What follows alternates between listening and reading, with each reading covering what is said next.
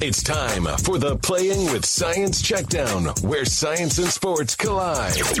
And for that, we'll bring in our friends Chuck Nice and Dr. Eric Goff in a moment. First, let's cue up the highlight machine. Cam Newton going to the end zone in our nation's capital, finding Devin Funchess. Fellas, take us through that play.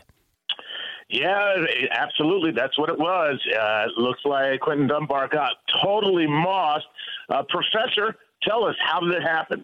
Well, Chuck, I happen to be talking to you from Huntington, West Virginia right now, home of Marshall University, and this is where the real mossing of defensive backs began. Like the newly minted Hall of Famer Randy Moss, Devin Funchess is 6'4" tall. He lined up against 6'2" Quentin Dunbar on the far left side of the formation. Panthers' 6'5" quarterback Cam Newton took the snap from the shotgun and pedaled back to the 31-yard line before throwing the ball. Newton's pass left his hand at 46.5 miles per hour, just over 27 degrees above the horizontal. But as much fun as it is to look at football aerodynamics, I want to focus on the TD catch. Newton's pass arrived at the 1-yard line, hitting Funchess' glove hands at 42 miles per hour. Funchess leaped above Dunbar, allowing his forward momentum to carry him into the end zone. Funchess managed to leap over 1.3 feet into the air when he caught the ball. His leap kept him above the turf more than twice as long as Dunbar's leap.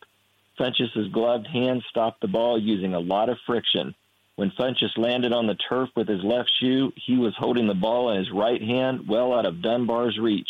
The best Dunbar could do was yank on Funchess' face mask with his left hand. Hang time is a wonderful thing. For any of us who leap into the air, we spend nearly 71% of our time above Earth in the top half of our motion.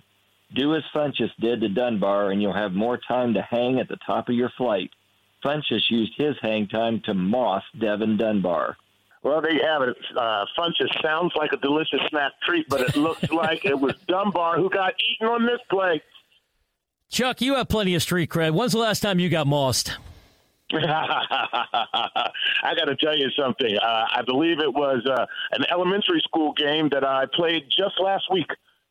And we'll save that for the podcast. Fellas, always a pleasure. We'll chat with you next week. You got it. That was the Playing with Science Checkdown. All free, only on TuneIn.